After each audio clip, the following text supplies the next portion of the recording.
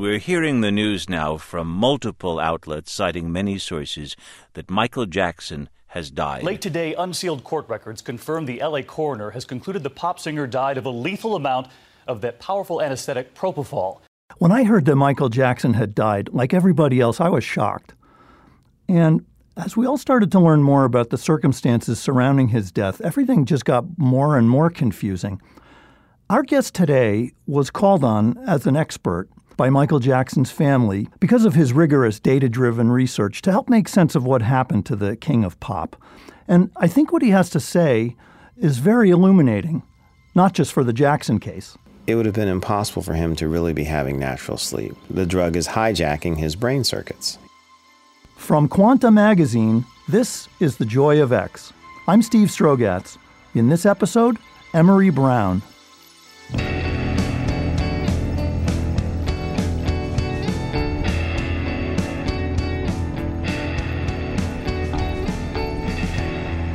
We'll get back to Michael Jackson's tragic death because the medical issues surrounding it, anesthesia, sleep, consciousness, are at the heart of Emery's work as a scientist and as an anesthesiologist. If I went to a patient and I said, "Excuse me, Mr. Jones, but I'm going to put you in a drug-induced reversible coma," he would get up and run out of the room. But it's not fair to say I'm going to put you asleep because you're not asleep. You're in a much deeper state of unconsciousness than sleep. So what we should really do is we shouldn't say sleep. We shouldn't, I don't go to my patients and say I'm going to put them in a drug-induced reversible coma. But what I would say to them, I'd say, "Mr. Jones, look, I'm going to take care of you today. I'm your anesthesiologist. I'm going to be with you the whole time," or one of our anesthesia team members is going to be with you the whole time. "You're going to be unconscious. You're not going to be aware of anything that's going on. You're not going to perceive any pain, and you won't remember anything that transpires, but I'm going to be watching all your physiological signs, your heart rate, your blood pressure. As soon as everything's done, we'll wake you right up here in the operating room and take you to the recovery room." What I did there was, as opposed to using a metaphor like sleep, I actually just explained. I just gave a lay definition of general anesthesia, which is what it was very reassuring. That's what we should be doing. If you gave that to me, I would feel like, bring it on. That's exactly what we should do because it is not sleep. Yeah. And we have a tendency to be, quite frankly, sloppy in our language. And that hurts us because we're not being frank with our patients about what we're doing. It also hurts our thinking about what the process actually is. Emery Brown is not easy to classify. He's an anesthesiologist. He's a statistician. He's a neuroscientist. And I'm very proud to say something about him that I can say about very few other people on the planet, which is that he's now a member of 3 national academies. He's in the National Academy of Science, of Medicine, and Engineering. And it's just astonishing and shows you the breadth of his intellectual interests. He's particularly interested these days in the basic science of anesthesia. How does anesthesia work? What's happening in the brain when someone is under general anesthesia? And what does that tell us about not just how we can make anesthesia better, but also to use anesthesia as a window into the basic functioning of the human brain? So if you're going to have surgery, you're going to have some sort of invasive procedure which is going to hurt, we need to put you in a state so you can tolerate that. And that state is what we call general anesthesia. Yeah. And general anesthesia has about 4 components. So the first one is you're insensate to pain. That's really the key one. You're also definitely. Exactly. You're unconscious. You won't remember anything. If you're unconscious, you won't remember anything if you're truly unconscious. Okay. And the final one is you're not moving around so that it makes it easier for the surgeons to operate. Yes. And then just some important addendums. It's a reversible state. We put you in, we bring you out. In some sense, that's where we earn our money as, anesthesiologists, by putting you in this drug-induced reversible state. It's technically a drug-induced reversible coma. I guess I'm freaked out about the word coma. We have to really distinguish between the pathological coma that occurs to someone, usually unfortunately because they've had, a head injury or a brain injury, that sort of thing. But again, if we go back to why we need general anesthesia to begin with, it's because someone wants to do an invasive surgical or diagnostic procedure, which you would not be able to tolerate otherwise. Sure. And if you look at the characteristics of someone in coma and what happens under anesthesia, anesthesia is the same thing, except that what happens is we can bring you out of the state. We put you in it and we bring you out. Yeah. And that happens, roughly 60,000 times a day in the United States. But I mean, now that you put it this way, it's kind of astonishing that someone could open your chest, pull your ribs apart, start doing whatever they're doing on your heart, and yet the patient under your care is not stressed. Oh, exactly. I mean, I think that was, that's what anesthesiology has evolved into. And it's no big secret that the first public demonstration of what we now call general anesthesia took place in 1846 here at Mass General Hospital in Boston by William Morton, who was a dentist at the time. And he had realized that he could give people a full set of dentures if he could take out all their teeth. So you could imagine that would be very, very painful. Oh, man. Yeah. So he was looking for a way to painlessly extract teeth from a patient. And so through a number of connections, primarily with a chemist, Charles Jackson, he became aware of ether. Uh-huh. And he had the first public demonstration of the use of ether for surgery on October 16th, 1846 at Mass General Hospital, where the surgeon John Collins Warren removed a tumor from the neck of this gentleman, Gilbert Abbott. I mean, this was truly a transformative event.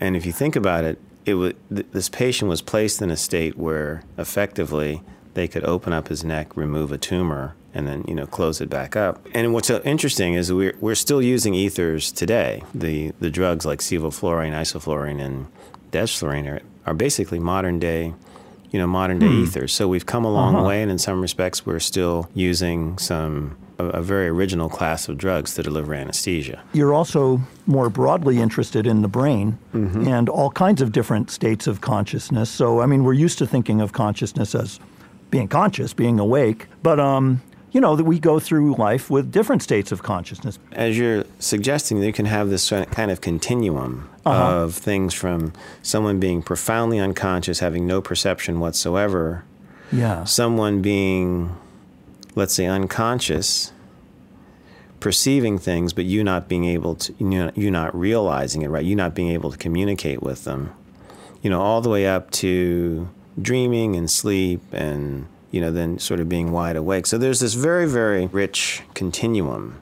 And, one of the major fears about anesthesia is that could someone be awake, but the anesthesiologist not perceive it? Awareness under anesthesia. This is something that it's probably, one of the biggest concerns. It's the thing which is anesthesia, general anesthesia, the practice of anesthesiology is not something which is written about, a lot, but when it is written about, it's not uncommonly written about in the context of patients having awareness. That is, someone having been apparently under anesthesia, but they were awake, and after the surgery is over, when they come to, they tell the anesthesiologist or the surgeon, I was perceiving what was going on.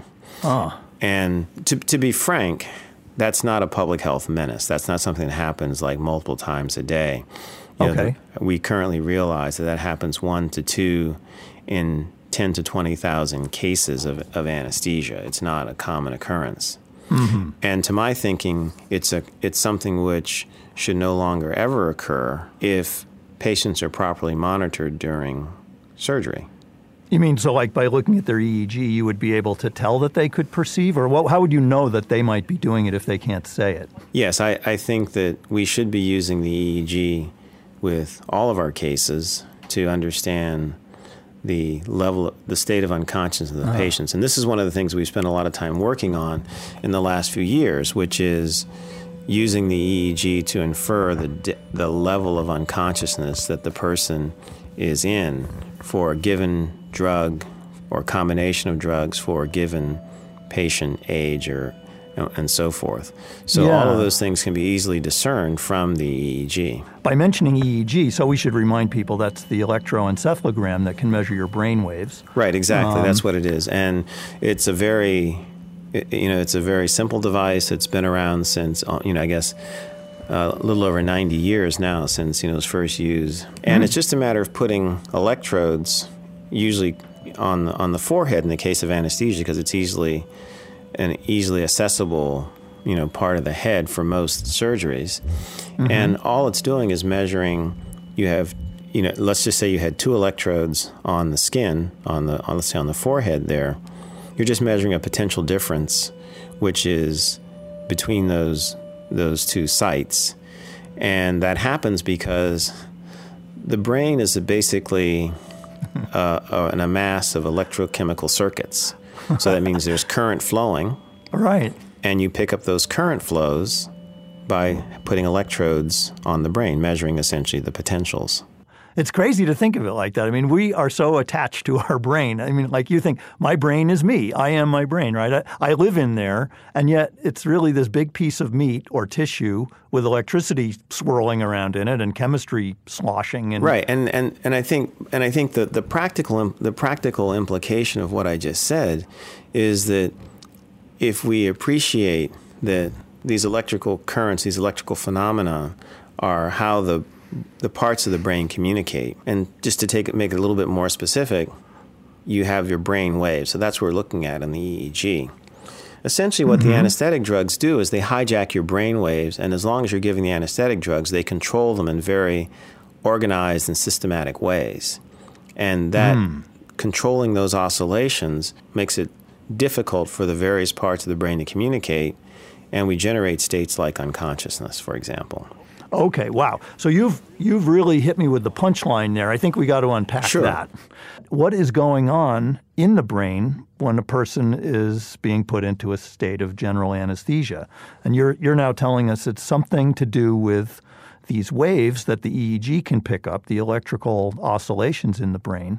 Yeah. So for example, like if like we're talking now, we were to put electrodes on our scalps and measure these electrical potentials, we would see oscillations that are fairly small, high frequency, dissynchronized, or kind of disorganized, about 5 microvolts or so. Not that big, right? So I can't run a light bulb off by attaching things to my scalp. Yeah, I wouldn't count on that. Yeah, exactly, right. Okay. But then what happens is, and it's one of these things, and I can tell you about this, but once you see it, you really understand why the phenomenon is so, quite frankly, so amazing. So you watch these oscillations. Now you inject your anesthetic drug, and it takes a few seconds for it to get out of the intravenous line and into the person. But within about 10 to 15 seconds, you see these oscillations begin to change dramatically. And they now become larger, lower frequency, and very, very regular.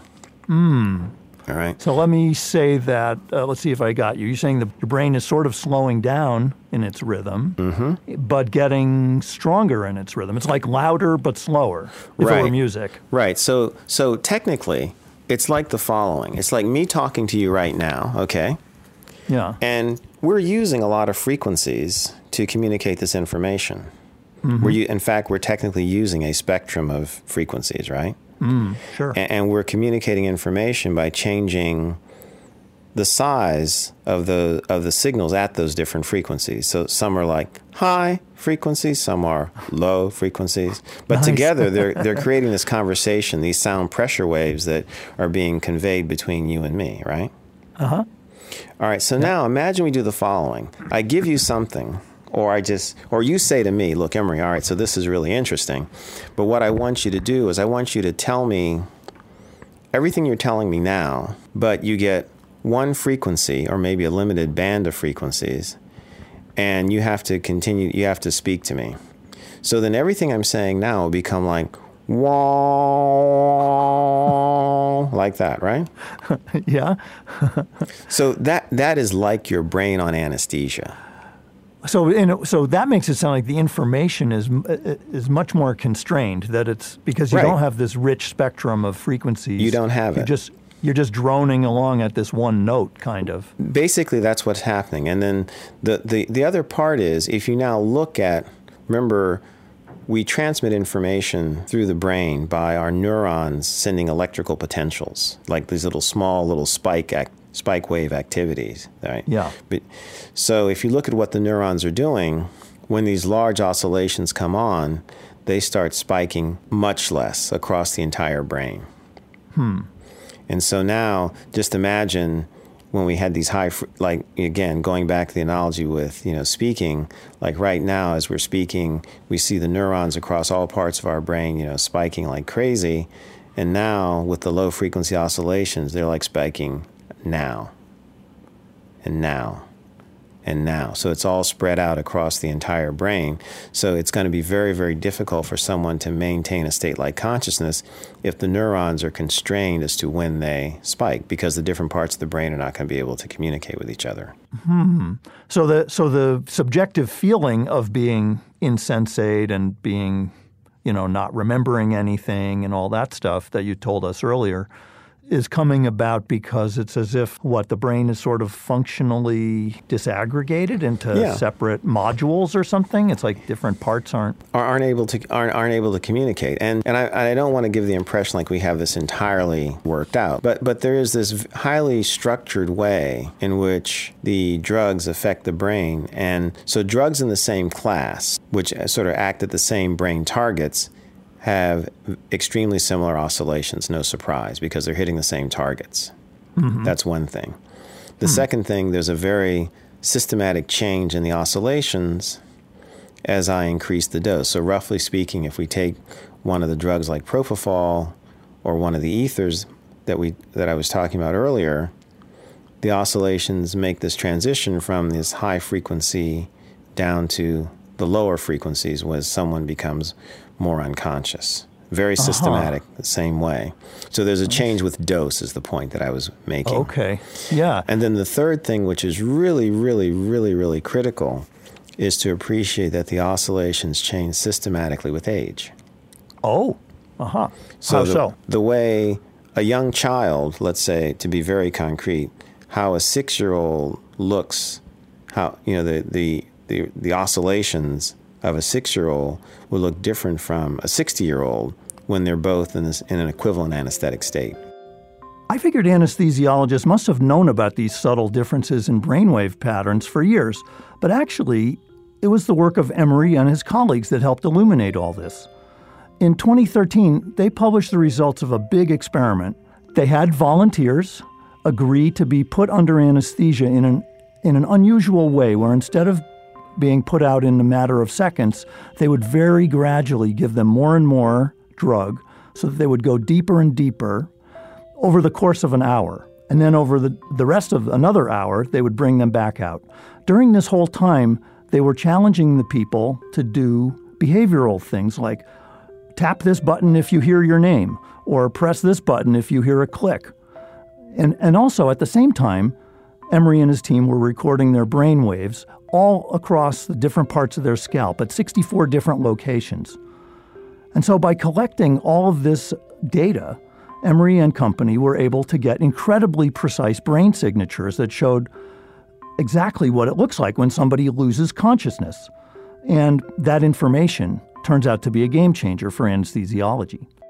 Anesthesiologists don't use the EEG most of the time. There are EEG monitors that are used, but what a lot of these monitors do is they process the EEG for the anesthesiologist, convert the EEG into a number between 0 and 100, and the anesthesiologist is told that if you keep the number between a certain range, then the person is sufficiently, and they don't say unconscious, they say they have sufficient depth of anesthesia. And I quibble with the lack of precision, because what you're looking at there is unconsciousness. You're not looking at, anesthesia has many components, right? So what does depth of anesthesia mean if you have something that has 4 components, essentially? Right. I see, because it's not just a single number. So it's you're not saying just it's this 4-dimensional thing. Right, at least. So what they're really talking about is unconsciousness. But what has happened is, the statement is, if the number is between whatever the limits are for the particular monitor that the anesthesiologist is using, the statement up until now has been, no matter which drugs you gave to get you there, if the number is between those particular values, the person is unconscious, and that's not true. We know, I can show you that that's not true. I can give you a drug, for example, that would sedate you, that would produce, let's say, a low value on one of these indices, but I could shake you and you would, respond to me. Whereas if I did it with another drug, same value, you wouldn't respond. I see. So that's how the EEG, when it is used, is most commonly used by anesthesiologists.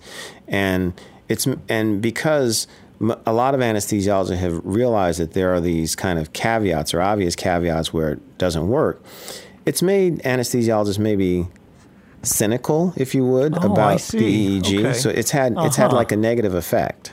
Yeah. There's a backlash in a way that you hear you're computing this one index. Turns out it's sort of drug dependent, and so not really shouldn't trust it. Right. So people thought, I'm not using that. I can't trust that. I got to use some other ways of exactly. And so what happens is, so we come along and we say, well, look, it's a little bit more complicated, but actually very easy to understand, very systematic. Think of three things. Think of the drug class you're using. Think of the dose of the drug you're giving, and think of the age of the patient. And then we'll show you the dynamics that occur, given, those three constraints, right? And not only that, we'll explain to you in terms of neural circuits why the oscillations are being produced the way they are. Mm-hmm. So what I want anesthesiologists to do is to take this neurophysiologic understanding of how the oscillations are being produced and which ones of those states correspond to real unconsciousness, if you would. So you can appreciate, you'd appreciate the difference between the two drugs that I was, referring to earlier. Whereas on the index, they may give very similar values, but if you looked at them in terms of their actual patterns, their EEG dynamics, you would go, oh, that's dexmedetomidine. Oh, I know that because of the way it works, it will not produce a state of profound unconsciousness. Oh, but that's propofol. Oh, yeah, this is profound unconsciousness. When we come back, Emery talks about being an expert witness for Michael Jackson's family and what the science of anesthesia could reveal about the mysteries of the human brain. If you like the Joy of X podcast and getting to know brilliant scientists and mathematicians, you might also like Quanta Magazine's science podcast. In every episode, Quanta's award-winning reporters illuminate the stories behind new discoveries in mathematics, physics, computer science, and the life sciences. Check it out on Apple Podcasts or on your preferred podcasting app or at quantamagazine.org. The Quanta Magazine Science Podcast, illuminating science for your ears.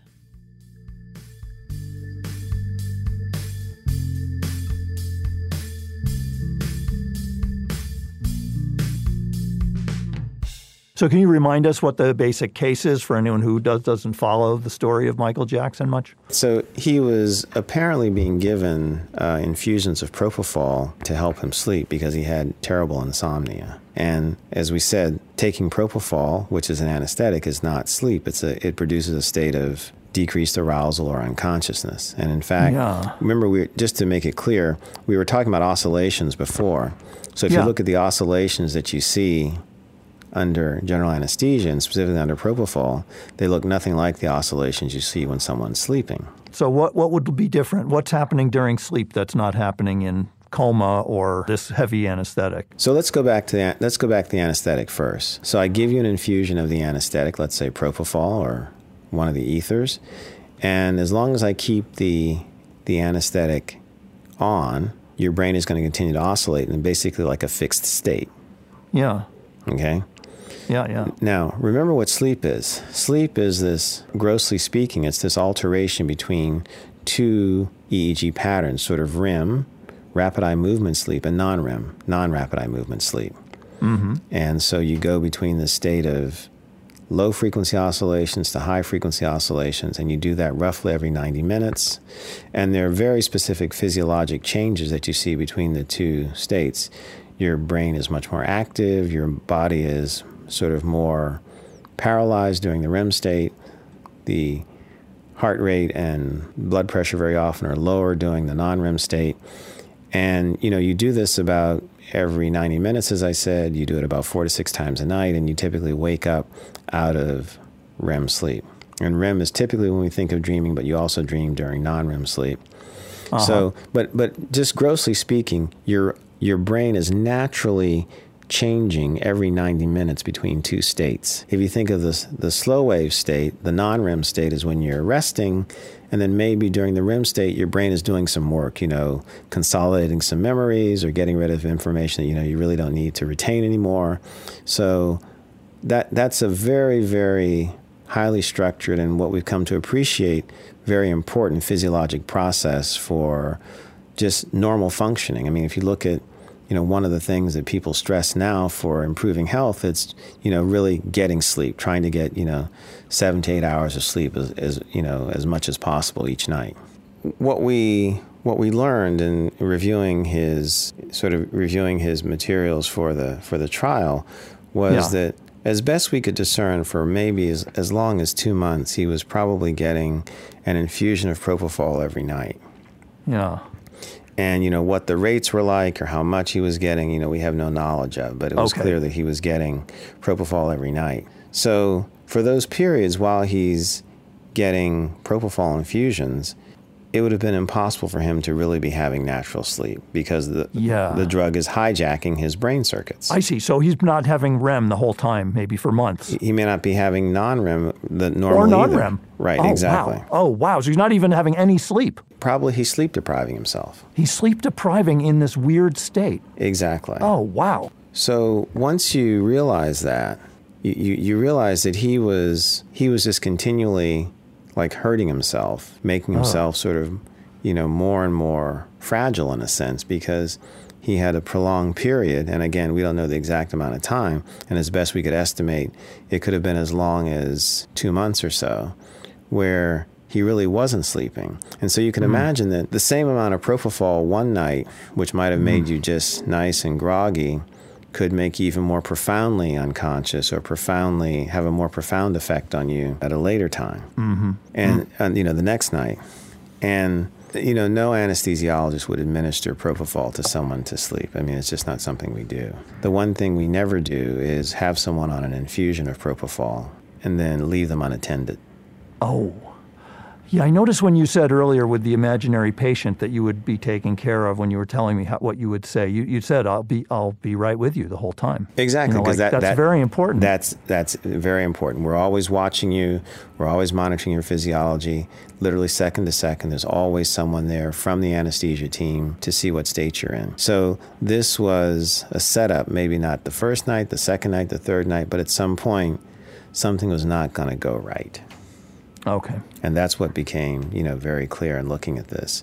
And again, this is one of the reasons why it's important to appreciate that, making these colloquial references to anesthesia sleep it's not good because the anesthetic drugs are quite potent. And so you wouldn't want to take something like propofol to try to sleep because it wouldn't allow your brain to do what it does, what it's supposed to do when it's sleeping.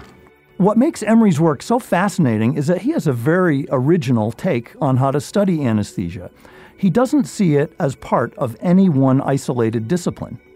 It's been viewed as a field or a subfield of pharmacology. Oh, Okay. Really? That's interesting. I wouldn't have known that. I see.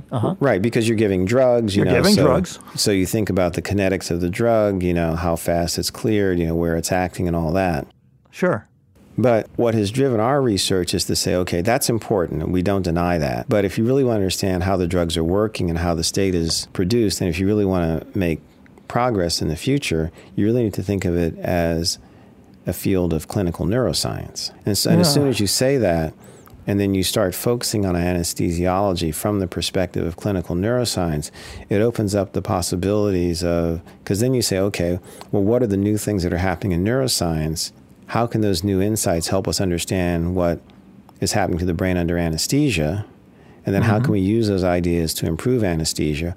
Or better yet, from how can insights from anesthesia help us understand what's happening to the brain better? Right. Wow. What a cool window on the brain. Right? Yeah, it is. It's very interesting. Because, think about it. 60,000 times a day, people in the United States are being rendered into, a state of unresponsiveness and brought in and brought out. And if we study that and really come to appreciate it, we're going to learn things not only about how to do anesthesia better, how to give anesthesia better, we're going to learn about how the brain is also working as well. Wow. So you're saying there's something like 60,000 very natural, perfectly ethical experiments happening on human brains every day that we could be learning from. We could be learning from. And if we just take some small fraction of those and systematically study them, and that's to a large extent what we did, just to make that more concrete. Beginning back in 2011, every case that I've done since then, I've used EEG on, and we just offloaded the data and analyzed it. I was going to ask you, where is your statistical side coming into this? And so this sounds like this is one place where it's coming in. This is one place where it came in because when we did these, as I recorded the data, and it just so happened that in that time period, this was like September of 2011, I moved around to different services. So I was doing a lot of different anesthesia for different types of surgeries. So I was using different combinations of drugs. So what that meant was in a 6-week period, I got to see pretty much all the common combinations that were being used. And I just paid attention. And because we had written papers about the framework of how the drugs acted in the brain, we could put them together with the patterns that we were actually seeing on the EEG and the modeling work that we were doing, and we were doing then and still are doing with Nancy Coppell. She was my postdoctoral advisor, Nancy Coppell, a great mathematical biologist and mathematician. But exactly. I think it would be unclear to many listeners, what does math have to do with the brain? What does math have to do with anesthesia? I mean, what's the connection there? Well, the key thing that we've been talking about when we were talking about anesthesia are the oscillations. So they have to come about somehow. We could analyze them as a phenomenon statistically and say, tell you what frequencies, how they change with time, with dose, or what have you. But then there remains the fundamental question of, what did the drugs do at the receptors that cause neurons to change their activity in a way that produce these oscillations? That can be written down and then studied as a well-posed mathematical biology question. And this is the type of thing that you've been doing for years. You certainly did with the circadian rhythms. Sure, but pretend I don't know. Okay, all right. I mean, what does it look like, just for anyone who hasn't done this? So here's the story. So take a drug like propofol. We know the types of receptors that it binds to in the brain, okay? Sure. So it binds to these receptors that are called GABA receptors, and when that happens, it enhances inhibition. So in other words, the neurons that contain the GABA receptors act like routers in a computer network. So they control flow of information around the brain the way a router would control flow of information around a computer network. So if I take control of the router, I'm going to take control of the information flow, or in this case, the neural activity. Yeah. All right? So we give the propofol, and so now look at where these routers are sitting. They're sitting all throughout the brain.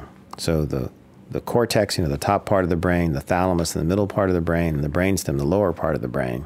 The drug hits all of these locations at the same time, and these locations are interconnected. Sure. The interconnections, they're nonlinear connections. Yeah. So what happens is that when you give the drug, it alters the way the currents are flowing, but it doesn't shut the circuits down. It makes the circuits resonate, or it makes them, you're finding the modes of the system, if you would. The natural ways they would like to ring or oscillate. The natural ways in which they would like to ring. And so when I said that the same drugs in the same category will have the same sorts of patterns, it's basically showing that the way they like to naturally ring are the same. That's what these oscillations are. So all of that can be described mathematically by making some assumptions about the anatomy, the connections, and the types of receptors, where they're located and what have you. So that allows us to generate mathematical models of how could these oscillations be produced. And we started studying sort of the basic biophysics of how the oscillations under anesthesia might be produced. So here's where the math comes in. Emery has all this data and information about the brain. He and his mathematical modeler friends take all that information and then write equations where the variables in the equations represent things like levels of brain activity, concentrations of certain chemicals like potassium, calcium flowing across membranes of nerve cells. They then solve all these equations in a computer typically and create models of how the different brainwave patterns are produced. All of this is important for anesthesia as part of medicine, but it's actually important well beyond that, because the study of anesthesia creates an amazing testing ground for all of neuroscience, for fundamental brain science. I think we all have some insight into what brain waves are. We've heard them talked about a lot in the EEG. These electrodes you can place on the brain, on the scalp, and measure, the brain's activity. We use it to define sleep. We use it to track the states of patients who are in coma or recovering from coma. It's used to, in meditation. It's used for various cognitive studies. It's used to, in some cases, to measure stress. So there are a lot of things in which the EEG is used for. Anesthesia is one of them. Of all of those things that the EEG is used for, anesthesia has the strongest signal. Mm-hmm. And it's for two reasons. First of all, and this is why it's useful to actually see this occur, to actually see a video of this happening, the EEG under anesthesia, of someone going from the awake state to the anesthetized state. While they're awake, they're moving around, so you may see all sorts of artifacts from the movements. But as soon as the person becomes unconscious and the drugs take over, those movement artifacts disappear because the person's not moving anymore. You've removed one of the main sources of noise, which is movements, eye blinks, muscle twitches, these sorts of things. And now you have a phenomenon where circuits are working in concert, so you end up with a very high signal-to-noise ratio. And that's what's so ironic. We have, as anesthesiologists, have the signal, the EEG signal, that has the highest signal-to-noise ratio, but we probably use the EEG least of anyone who has sort of has license to use it. So you got this beautiful signal that everybody else would be envious of. Right. Right. Why not measure it? Precisely. And so you are measuring we it. Are. Yeah. We are. And again, and just to sort of along those lines, remember I said how the oscillations change with age. Mm-hmm. So they're strongest, they have the highest amplitudes for the broadest frequency band when you're younger, and as you age, the frequency band tends to drop and the amplitude tends to decrease. Mm-hmm. So imagine a normogram of that. Suppose there's some, again, defined relative to anesthesia, some normal way in which that transpires.